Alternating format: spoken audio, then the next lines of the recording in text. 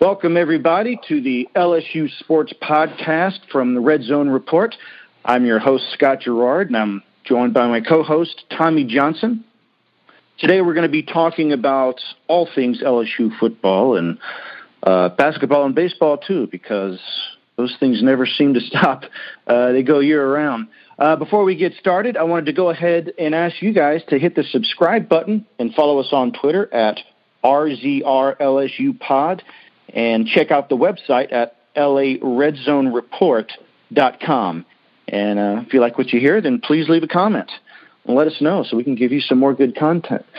So I wanted to start out with football. It's off season, of course, but the news just never seems to stop. You know, it's year round. They just finished their recruiting season. But it seems to be that there's a lot of transfers and things like that going on. But LSU has to be in a good position right now, wouldn't you say, Tommy? Yeah, absolutely. Looking forward, first of all, when you just look at what happened with the spring football, the spring game, everything looks good. The offense looks extremely changed. A big difference. We were going to talk about Joe Brady coming in, and you can see his instant impact just in the 6 or 5 weeks he's been actually coaching players. You can see from the impact in the early like enrollees like Stingley and Apu-Ika. They both made big plays early in the spring game. I was actually there, so it was, you could feel the electricity. There's a lot of excitement. I think there's a lot of excitement from the fans and a lot of excitement from the players on the field. And then going in with, I think, did you see the preseason ranking so far? I think LSU was 4 in a preseason ranking I saw. So yeah, they were top 4. Yeah, that's what I saw too. So there's a lot of hype coming from, within the program, within the LSU community, but also, getting some national recognition, which we've been kind of starved from preseason wise for the past couple of years. I mean, I don't think anybody expected LSU to have as good a season last year as they did. So it's a good feeling. Yeah, they pretty much had wrote LSU off, I think, just because of the brutal schedule that they had, starting out with Miami and then the SEC gauntlet that they had to face.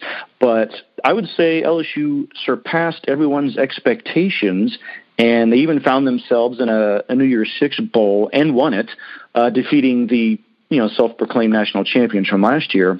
But I think Coach Ed Orgeron has done really well, and I know he has some high expectations, but he's entering his 3rd year, and he's got possibly a number 1 recruiting class coming off this great year.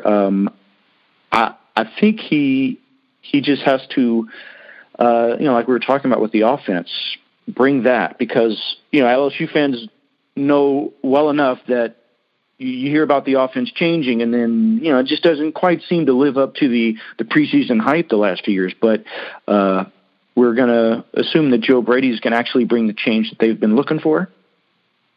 Yeah, I mean, if the spring game is any indication as to what we'll see, and I would tend to believe it is, because it'd be just a total waste of time if they didn't implement this. They didn't take a single snap under center. Both. Oh, wow.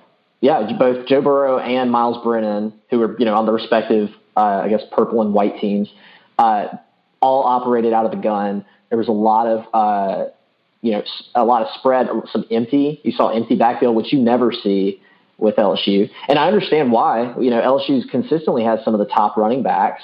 You think about Darius Geis, Leonard Fournette, Jeremy Hill, and you want to give those guys the ball, but it's really you can't do it anymore. I think that the last, the straw that broke the camel's back was when Nick Saban in Alabama and Lane Kiffin, when they brought Lane Kiffin in, and they decided to move from that, I backfield, hand the ball off 2 downs, then maybe throw play action on the third and see what happens.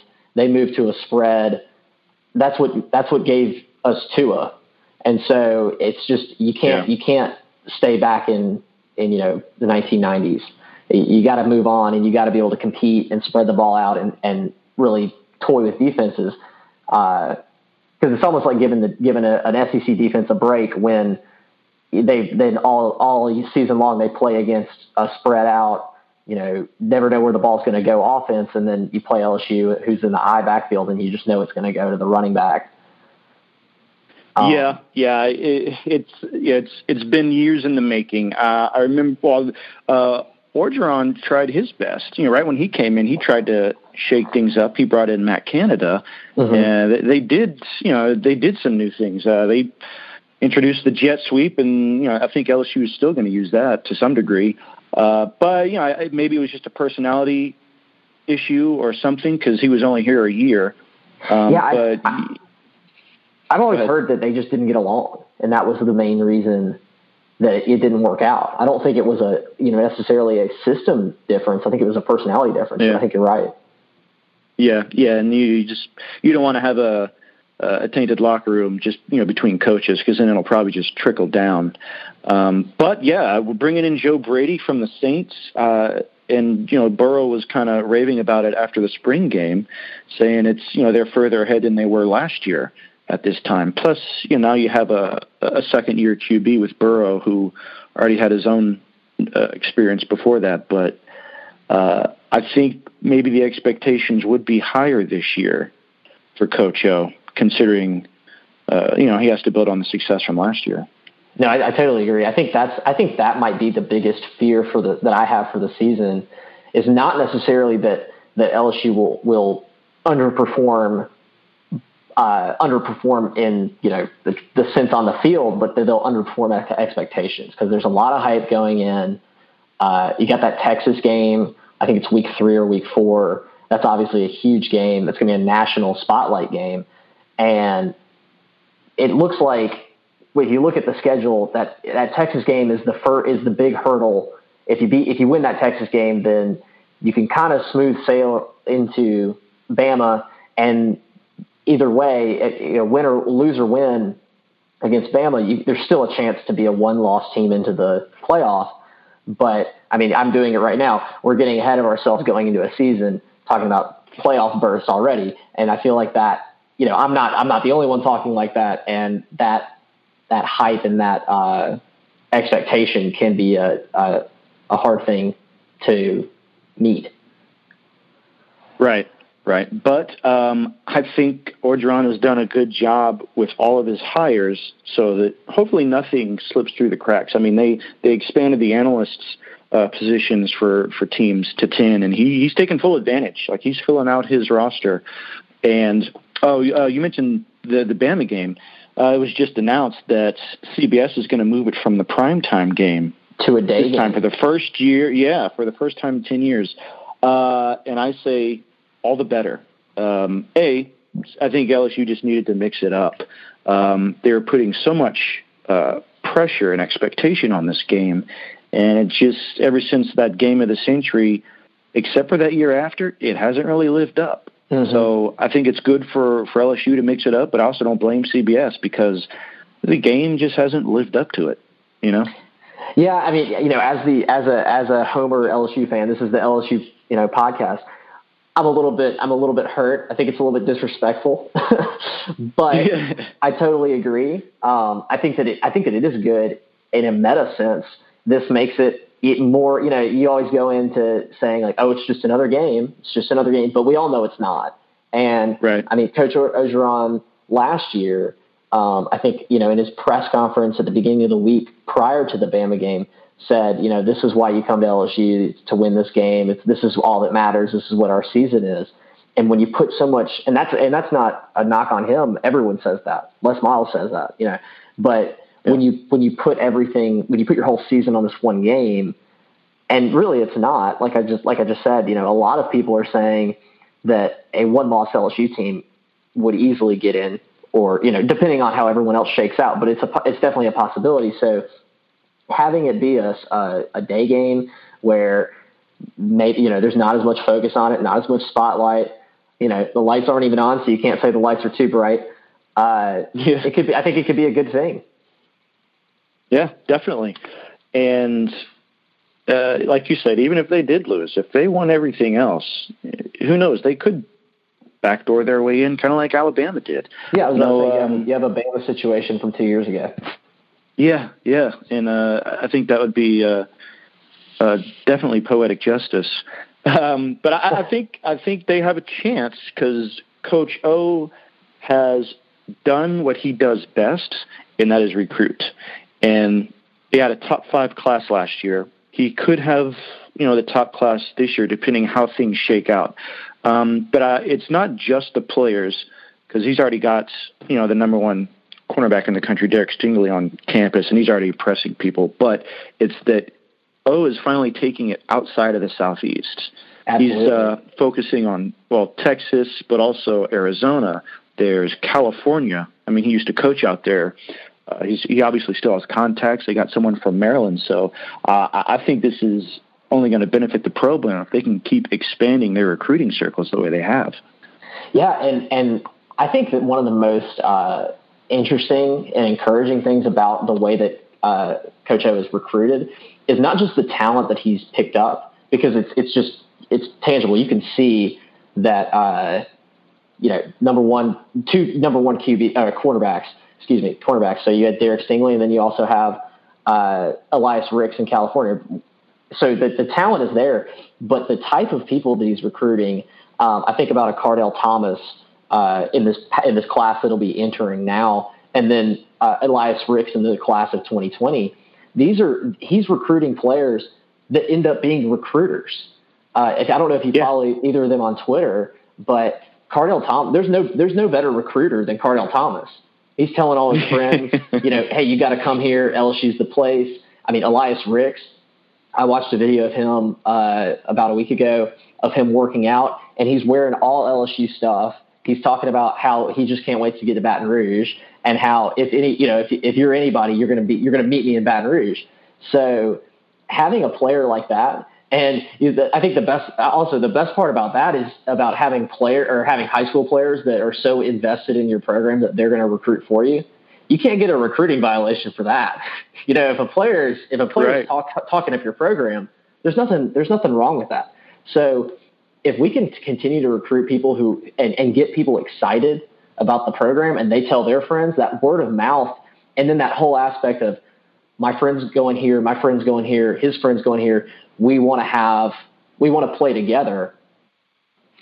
I think that could pay dividends, and that will pay dividends, and maybe not on the field this year, but I look to 2020, 2021, when that they call it the Cali to the boot connection, when that really starts to manifest on the field. I mean, I think that's an exciting prospect.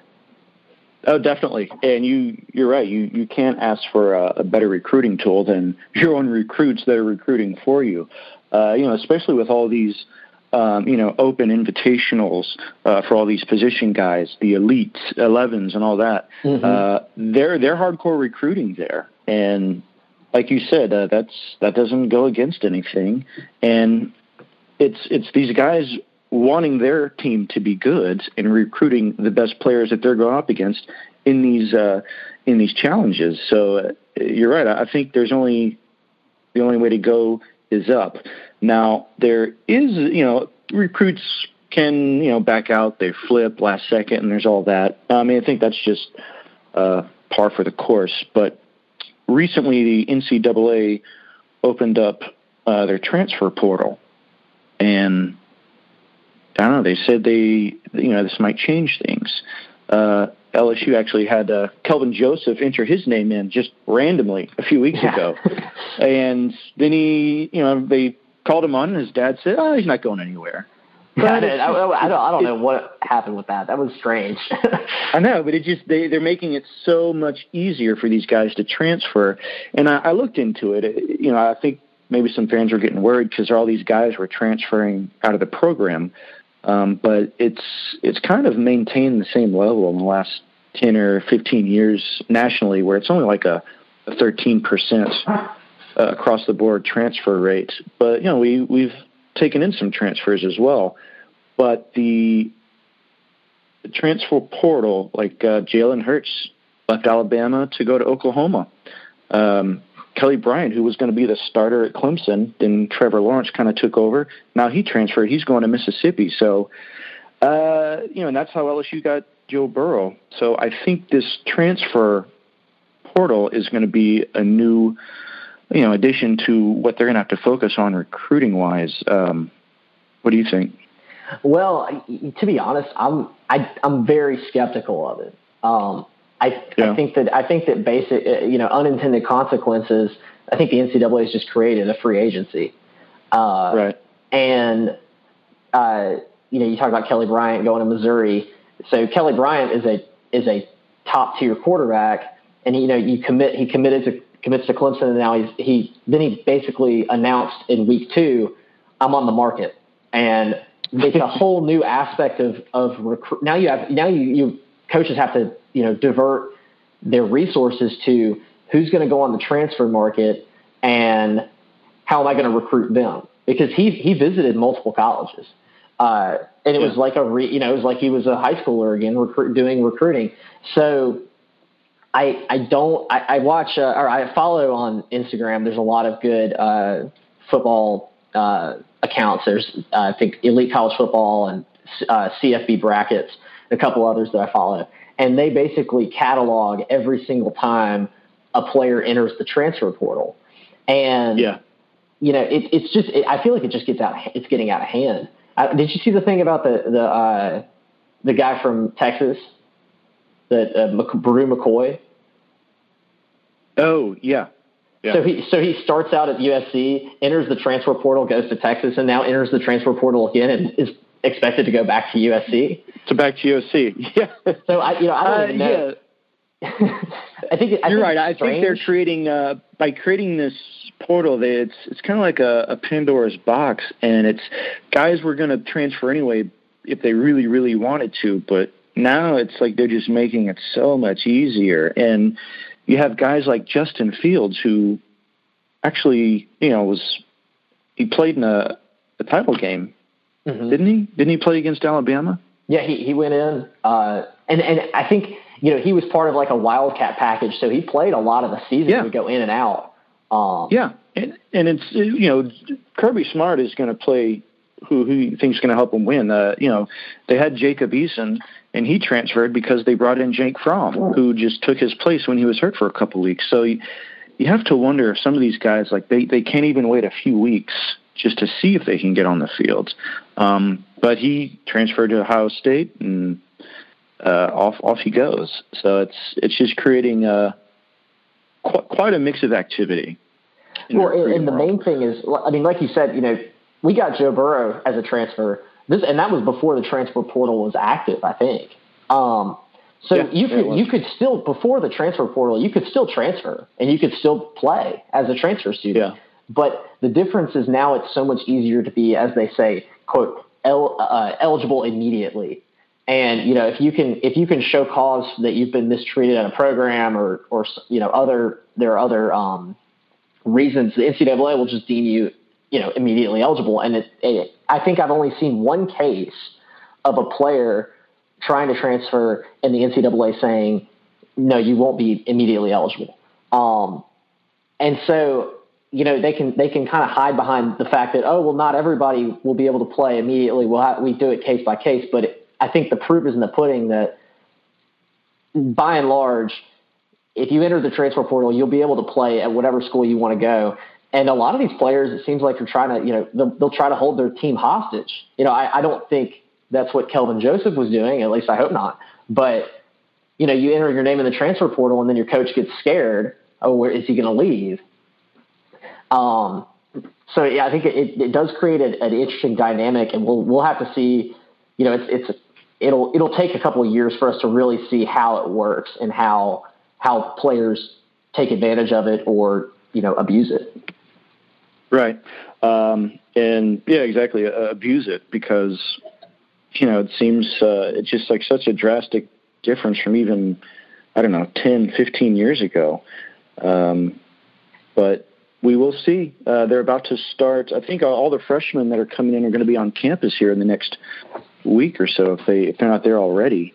Some guys will leave in the summer. They'll leave right at the fall if they think they're not going to start. But it will be interesting to see what happens even now between the first game against Georgia Southern on August 31st. Mm-hmm. I can give you a little firsthand reporting, some breaking news, if you will. Let's hear it. I was on campus yesterday, walking through the student union, and I saw none other than Cardell Thomas at the Tiger Card Center getting his student ID.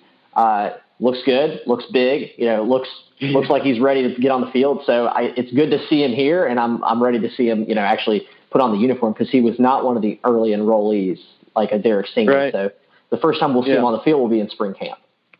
Glad to hear he looks like a football player. Was he recruiting by chance while he was there?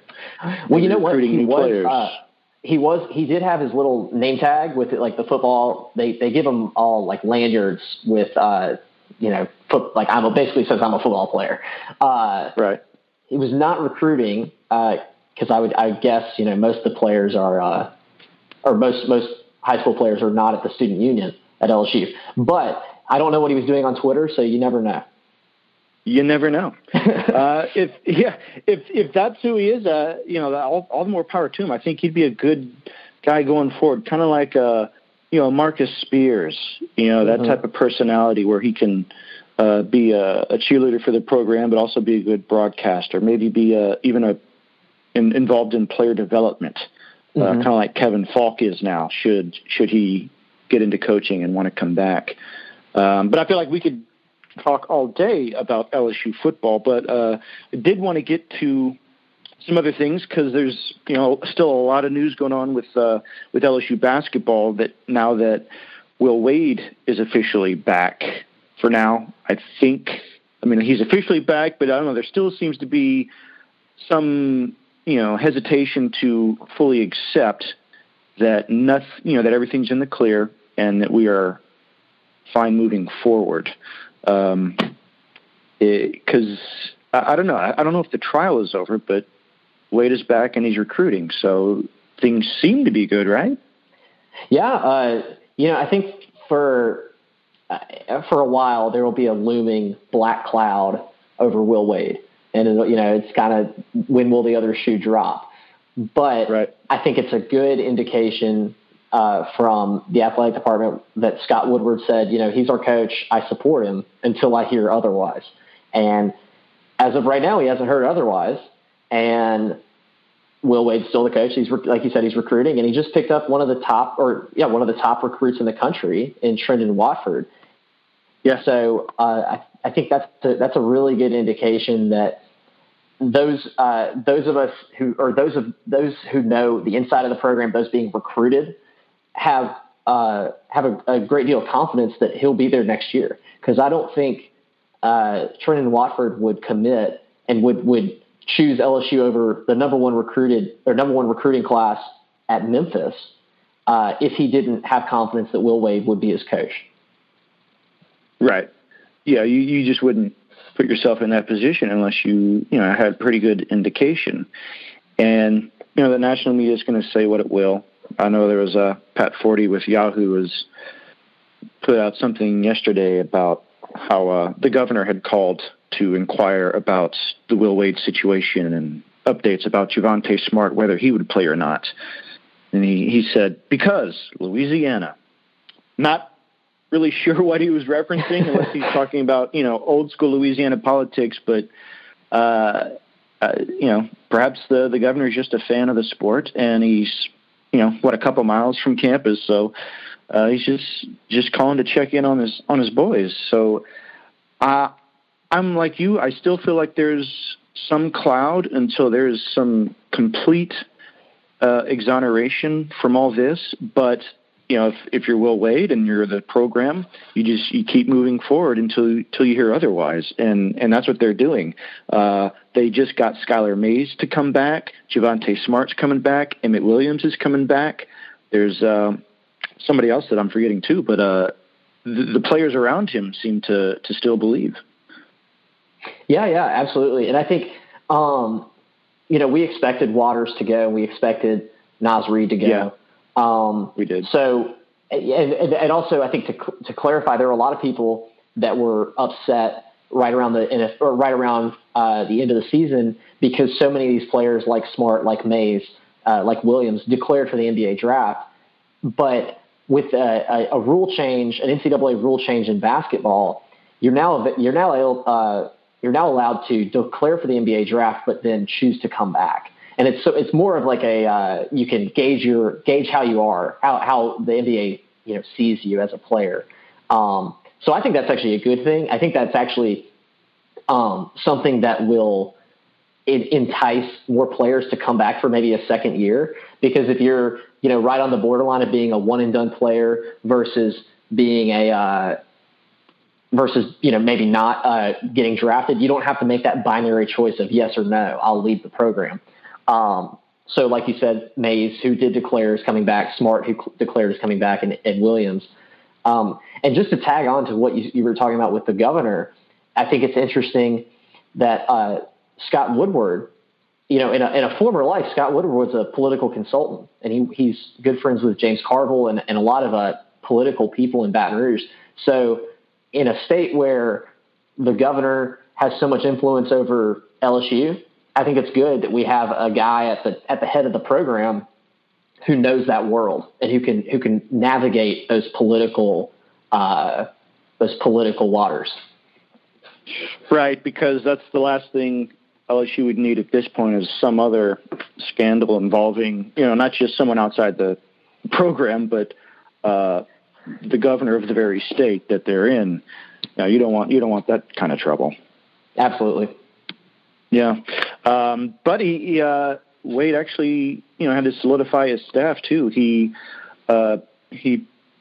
promoted assistant Greg Hire to assistant coach because Tony Bedford left to go to TCU.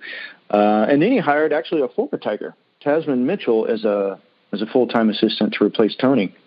So I think that program is moving on, more or less, Yeah, absolutely. I think last year, similar to football, I know I didn't have much expectation for LSU basketball going in. I knew that there were a lot of good players. I knew that we were going to have a decent team, and we had a new coach. But the amount of success and just the electricity of that team, I haven't had as much fun watching basketball in a long time as I did watching LSU play last year.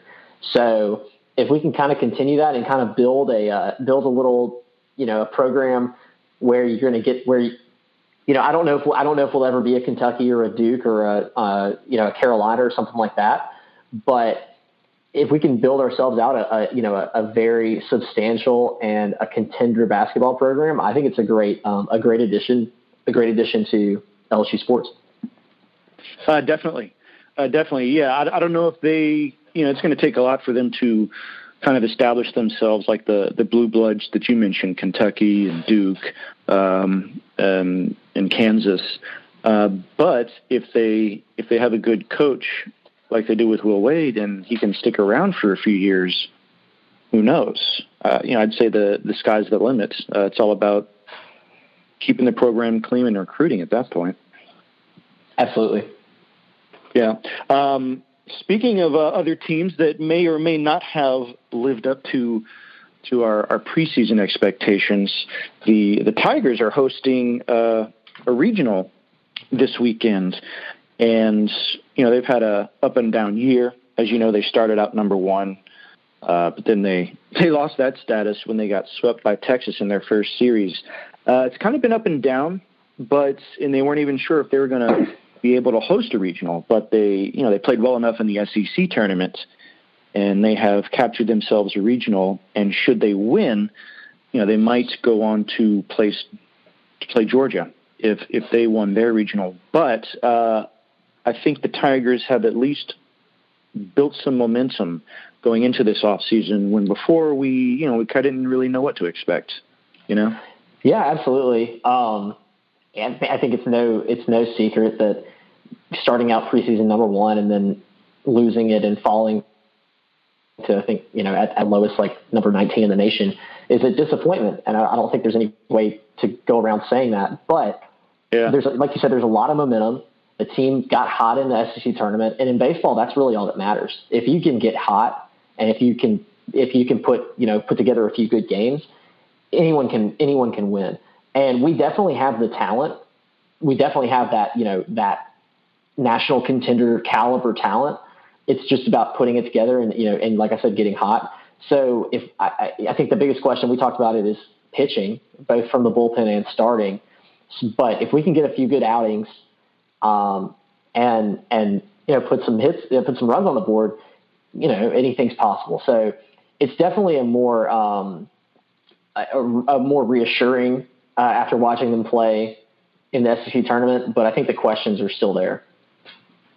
Definitely. And for me, just having followed them the last few years, not just this year, the question, I think, again, comes down to pitching and how healthy they can keep them, because, as you saw in the SEC tournament, they did fine starting out.